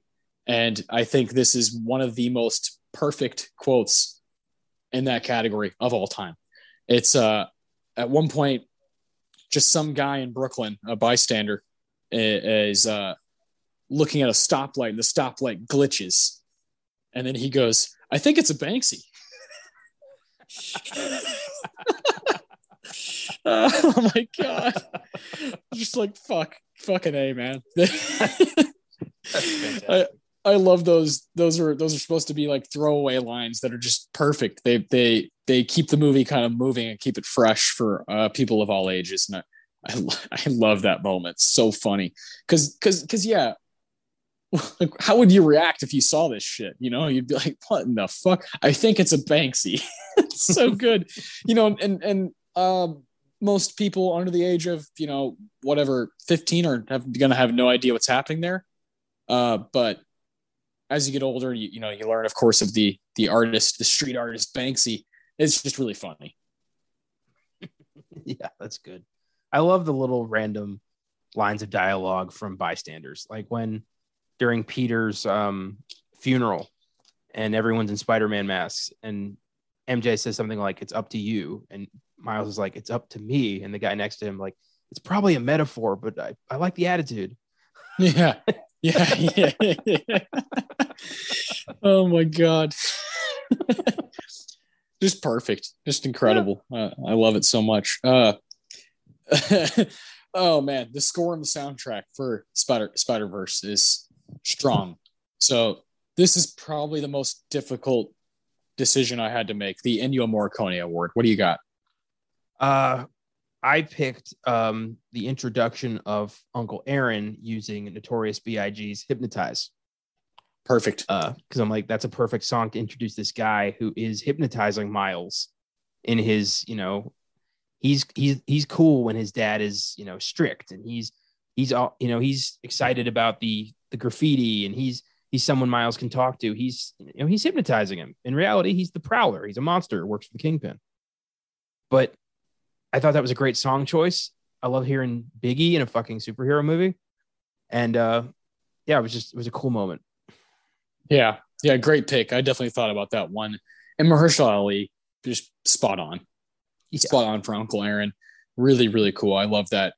The contrast between those two, the dad and Uncle Aaron. Very cool. Great pick. I love that Blade will be the third comic book character he has played.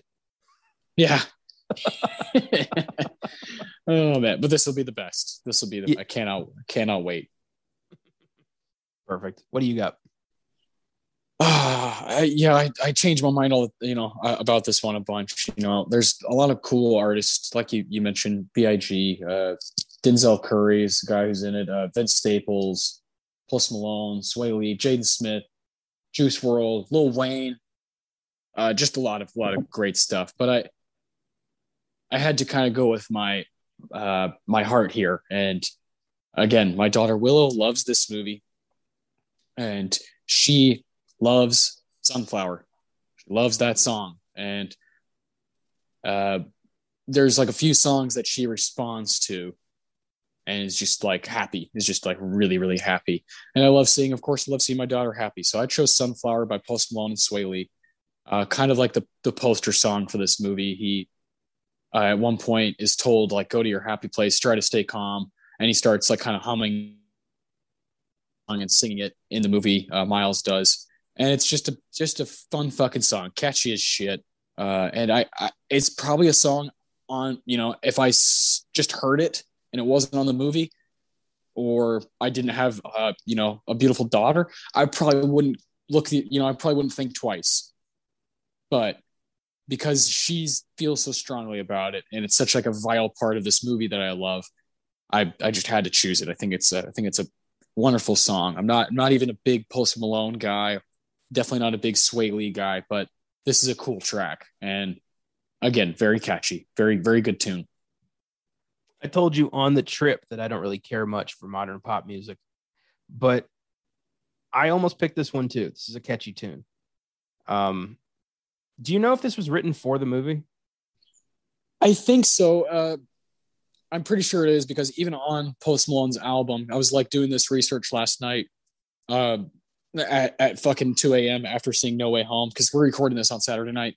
Saw No Way Home last night, and I was looking at it. It's on one of Post Malone's albums, so I think it was released for Spider-Man, and then he was like, "Fuck it, this is a cool track. I'm putting this on an album." Like, it's such a good, and Post Malone, his albums. I said I wasn't a big fan of his, but I've listened to all of his work. I like to listen to people, even if I'm not super drawn to them. I like listening to their work just to kind of see for myself, like, why they're so popular and whatnot. So I've listened to a lot of his stuff. A lot of my friends really like him, and he's a Texas boy, so I'm always kind of drawn to those guys. And his albums are like, get real dark and real happy, and they just go through all these crazy emotions. And that's one thing I really appreciate about him. And this song is like right between these two kind of like tough songs, and Sunflower plays in between. So it's kind of cool. It's kind of cool how he takes you on a journey. He's actually a like wonderful singer, Post Malone, and I've heard him cover like Bob Dylan, and it's fucking brilliant. It's like genius stuff. This is just how he makes the most money, is this kind of genre, this kind of pop, R&B, rap type stuff. And it is what it is. I'm not crazy about it, but he's talented. I found it here. It is it was released as a single from the soundtrack to Spider-Verse. Weird that this didn't make it as a Best Original Song nominee. Yeah, that's kind of crazy, isn't it? Yeah. What was in there? Well, okay. Shallow from A Star Is Born, All the Stars from Black Panther, I'll Fight from RBG, The Place Where Lost Things Go from Mary Poppins, and When a Cowboy Trades His Spurs for Wings from Buster Scruggs. That's a cool group of songs. I would probably take out Mary Poppins and put that there. Yeah. It was released as a single in 2018, and then he put it on his album Hollywood's Bleeding from 2019. Perfect. Yeah. Good pick. Kind of like Miles's theme song. Correct. Yeah. Definitely, when you hear that song, you think of Miles. Yeah. Have you gotten to play the video game Spider-Man Miles Morales? No, I have not. It's pretty fun. pretty short, but pretty fun. I would imagine. Yeah. All right. The Philip Seymour Hoffman. Yeah, the PSH, the good old Philip Seymour Hoffman. Might need to change it to Cooper Hoffman soon. God damn it. Yeah, there were moments of Licorice Pizza where I'm like, oh, that's daddy. Yeah, he cannot help it. When he says, I can't help it, I'm a showman. You're like, oh my God, that's Phil. That's Phil. It's Phil. Yeah, I hope Cooper, well, he like grew up with Paul Thomas Anderson's kids, right? They're always good buddies, PTA and Phil, and now he's been able to kind of take Cooper under his wing, which is like wrecks me being a huge fan of PSH and knowing that Cooper's like being taken care of. He's a little bit older than Paul Thomas Anderson's oldest kid, and they've kind of just grown up together. Very cool. Yeah, it's touching. There's a lot of options for this one. The voice talent in this movie is through the roof. But I had to go just the way this character is written. Jake Johnson is Peter B. Parker. That's what I chose. Holy shit. He's dynamite. He's hilarious. I love this idea of a Spider-Man that, like, you know, divorced Mary Jane, got depressed, got a gut, got a shitty apartment, and gave up. And then is like reinvigorated by Miles Morales and kind of forced to be a mentor. It's great. And Jake Johnson does a great job just playing the Spider-Man who really is like on his last fuck. Yep. He's got one left and he's using it to help Miles. Yeah. Yeah. I love that. I love that he like eats a cheeseburger and then eats another one right away.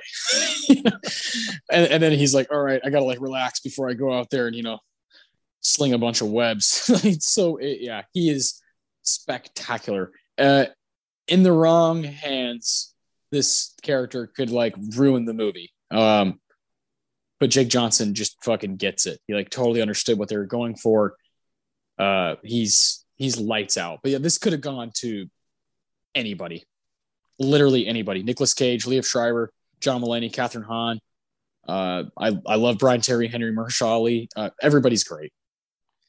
I love when he meets Mary Jane from this universe and has a bit of a panic attack, and she thinks he's a waiter and wants more bread, and he's like, "I'm sorry, I couldn't be there for you to give you bread." Like, and he has that kind of breakdown. Yeah, and Gwen has to be like, "We'll be right there, ma'am." Yeah. He's like, "It's okay. It's no big deal. Like, whenever you can." He's like, "I wasn't there for you." Jake Johnson's a funny son of a bitch. Yeah, he is. I really, really like him. Anytime, even if it's like not a great movie, he's one of those guys who's just kind of fun to watch. I think the first time I really like took note of who he was when I saw back in 2013 or somewhere in there, 2012, 2013, Drinking Buddies with him and Olivia Wilde and Ron Livingston. Just a good movie. Solid, entertaining film, and he's just fantastic in it. And from there on out, I was like, I like this guy. I really like this guy. He's great.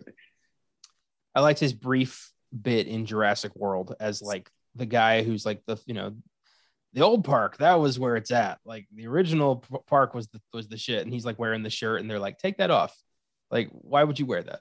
And he's like, I got this for like $50 on eBay. It's a weird character, but it makes me laugh. Yeah, those movies don't have a whole lot going for it, right? And so you take the things you can get. When he goes in for the kiss, and she's like, "No, not like that." And he's like, "I thought you were." It gets awkward real fast, and she's like, "Oh, I wish I hadn't done this." It just flops out. He's a walking trope subverter. I love him in Tag. He's just like a pothead. He's fucking great in that movie. Tag was so funny. That got no attention. I really enjoyed Tag. Yeah, me too. Awesome cast. Yeah. Good stuff. Yeah. Okay. I love it. I love seeing him and Hannibal Buress just talk about like, when Hannibal Buress is like, time is a construct, man. Yeah. What time is it? I don't have a watch. I don't know. Time is a construct. Yeah. Yeah. I like that movie. I saw that in theaters and I had a blast. Did I see that with you? No, I saw it on DVD. Okay. I love when they're like, what? She's Episcopalian. It's like, what does that mean? Jake Johnson's like, means she can't eat fish. Hannibal's like, that's pescatarian. Like, what are you talking about? Yeah. This is a completely different conversation. Yeah. I don't know. Yeah. Fantastic. Yeah. All right, man. Final award. The Roger Deakins. What do you got? This was pretty easy once the scene happened.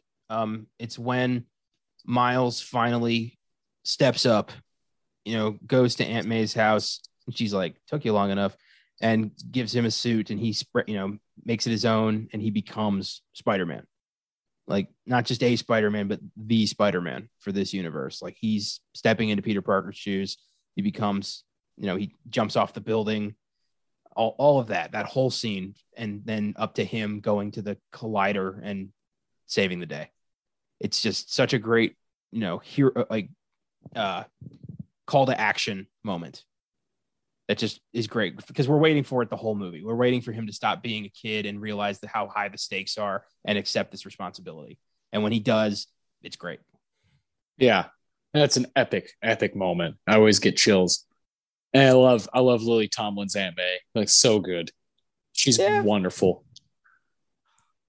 That's actually where my Deakins also takes place, at Lily Tomlin's Aunt May's house.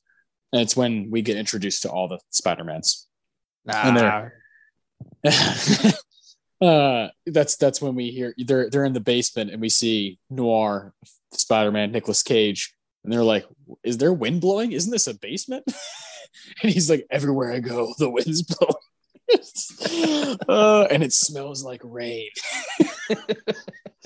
And then we see John Mulaney Spider-Ham, we see Gwen, we see all these different, and this is the appetizer before what we're about to see in the Spider-Man world, right? It's like, of course, again, this is not a spoiler. You've seen in the trailer that shit's going to get wild and things are going to collide. I think they had to see it kind of work on a smaller scale.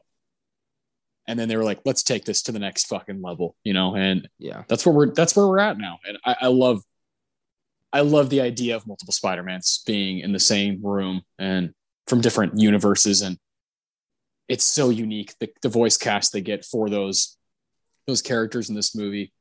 And I love Miles' attitude towards it all. He's just like, what the fuck is happening? It's just a really, really cool moment. And then again, Aunt May, Lily Tomlin's Aunt May is kind of like gritty, and it's awesome. Like, it's much different than what we're used to with Aunt May. Oh, but she fucking kicks Tombstone's ass out of her house. Yeah. That was hilarious. Yeah. Great stuff. Yeah, her house is where it's all at, man. That's where all the big stuff happens. I love that this Peter has a lair, like has, like a bat cave almost. Like, that was really cool. We've never really gotten to see Spider-Man have a base. But this is a Spider-Man who's been at it for like decades. We've never seen that before. A Spider-Man who's been in the game for quite some time. And I hope we get to see that live action at some point. Yeah, me too, man. Really special. Oh man, all things Spidey are just hitting on all cylinders right now. It's everything is definitely working, and it's very cool to be a part of. It's very cool because he's my favorite superhero character, maybe favorite comic book character of all time, and I love just kind of being able to be here for it. Batman's my favorite, but I grew up with Spider-Man. I've got a big, place in my heart for Spider-Man. So yeah, I've been really loving this week of podcasts, getting to focus on as much of Spider-Man as we can. Yeah, straight up, man. It's an honor, to be honest with you. That's the best way I can put it. And next week is the biggest honor I can have for Oscar Sunday. As you guys have caught on, and you've known since you've known me, Connor, that Paul Thomas Anderson is guy. He is my favorite director, and his movie Licorice Pizza will be out in most theaters, most states across the United States, so people can go check it out. So next week on Oscar Sunday, we got to do one of his movies, and the one I chose to do is The Master from 2012. So that will be episode 82 here on Oscar Sunday next week. Please come back and check it out on sneak preview tomorrow. Of course, No Way Home. It's going to be all things Spider-Man again. So if you want to hear a more, a spoiler zone and hear Connor and Caleb just fucking dive into that shit, please check it out. That's going to be really unique, and really excited to hear you and Caleb. I've texted you both separately and Caleb is just freaking out. So I can't wait to kind of hear you guys talk in person about everything. And then with it being, Christmas week, Christmas is less than a week away. We're going to be doing Silent Night, Deadly Night. That'll be Connor and Caleb on Filmgasm on December 22nd on Wednesday. So please check that one out too. It's going to be a fun week.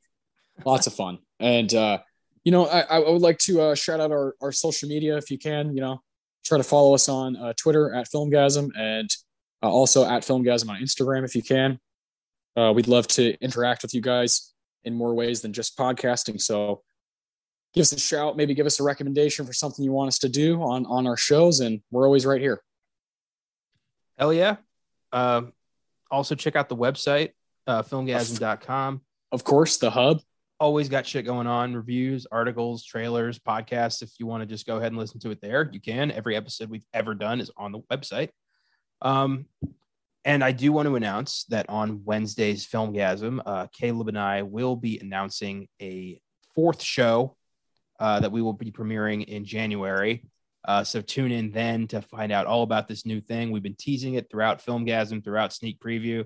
You probably caught on, if you put the pieces together, what this show is going to be about. I'm so excited. We've already recorded the pilot, and we have a very cool idea of what this is going to be, and we can't wait. So tune in Wednesday, Silent Night, Deadly Night, to find out all about that. Yeah, wonderful week. And The Master will be our last Oscar Sunday of 2021. So we'll say our farewells for a new year next week. Yeah, I cannot wait, man. I've been waiting for this movie since we started the show. I know. I'm honestly surprised we haven't gone through Anderson's entire catalog at this point. Well, we've done Boogie Nights. Yeah, we can't do Hard Eight. We cannot do Punch Drunk Love. Those would have to be on Filmgasm, or we'd have to do them another way. There Will Be Blood. Of course, that's going to come up at some point. It's an absolute masterpiece. We could do Inherent Vice at some point. We could do Phantom Thread. And Licorice Pizza. We'll see. Yeah, he's got a varied. Was Punch Drunk not up for anything? No, fucking shame. How is Adam Sandler not up for Best Actor in that movie? Get the fuck out. I thought it was up for screenplay. Did I imagine that? Let's double check on that, but I feel like it wasn't. In the process. No, it wasn't. God damn. Yeah. I'd always thought that was up for screenplay. Huh. I guess I pulled that out of my ass. All right. Well, yeah. Luckily, we've got a place for that movie because it is weird and worth talking about on Filmgasm at some point. 100%. Kick ass. So, Spider-Man tomorrow, Silent Night, Deadly Night on Wednesday, new show announcement on Wednesday. Very excited. The Master next week. Ban fucking tastic. See you then. Yeah. Peace.